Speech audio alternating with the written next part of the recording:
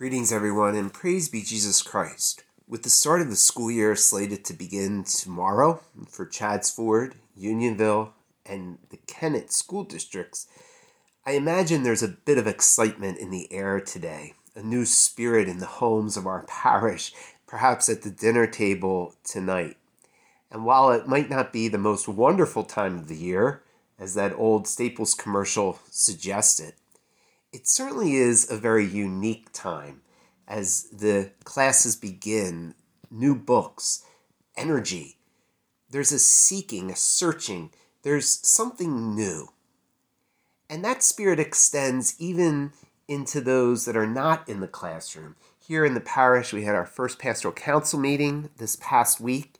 We had new catechists who are ready to begin to teach the faith and to help our parents to do the same. And those words, seeking and searching, are even found in our scriptures here today. And those words evoke something from us. They're instructive. And it's not only the seeking and the searching for new information, new things as the school year comes about, but they're instructive in how we search, how we seek. You know, for 10 years before I came to St. Patrick's, I worked in the world of schools and institutions, academic places, our seminary, and then Immaculata University. And I was always amazed how much time is spent on teaching the how. When new students come in, they're taught how to access the computer portals, the swipe cards, the doors, the things of the particular institution.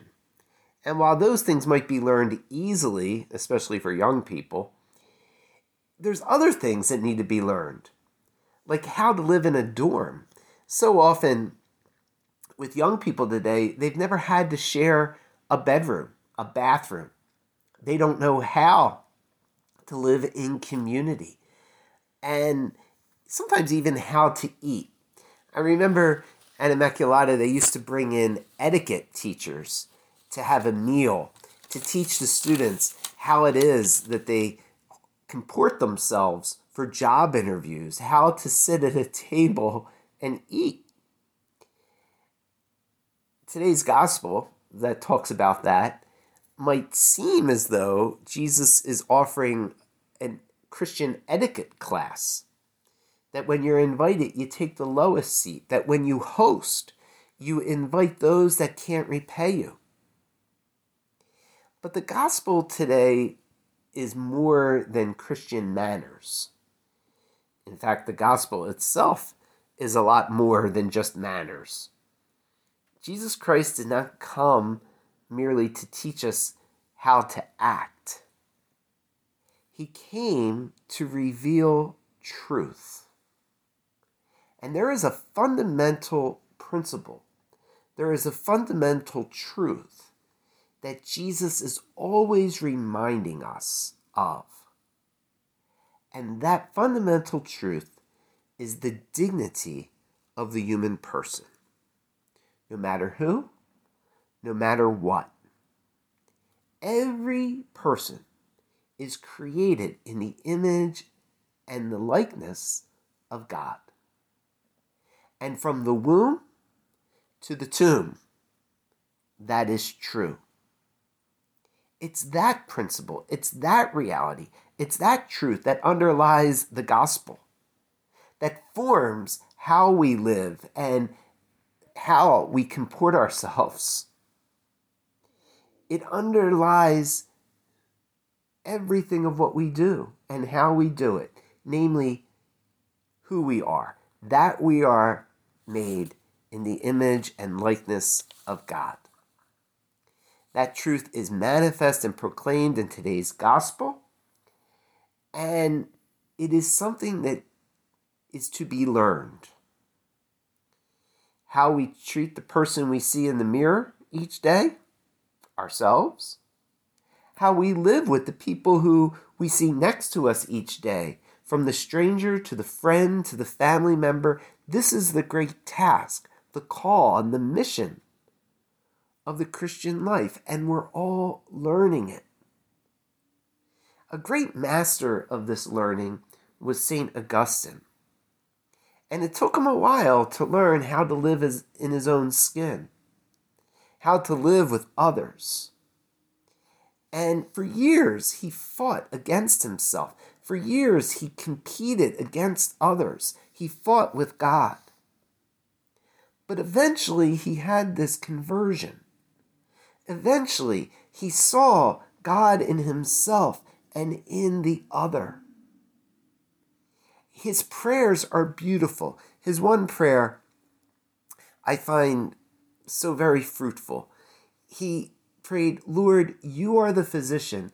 I am the sick man." He prayed, "Lord, restless is the heart until it rests in you." And perhaps his most famous prayer, "Late have I loved you, O beauty ever ancient, ever true. Late have I loved you." My friends, it's not too late for us. And as long as we have breath in our lungs, it's not too late for us to continue learning how to be, how to act, how to live in right relationship with ourselves, with God, and with others. As this school year begins, we can acknowledge that there is a certain way. We can acknowledge who and whose we are. And we can learn to love anew, to serve again, to be with him now, so as to be with him forever. I close with the words from the letter to the Hebrews that we heard in our second reading today. "For we have not drawn near to that which could be touched, blazy fire, gloomy darkness, a storm and trumpet blast, a voice speaking words that we begged not be addressed to them.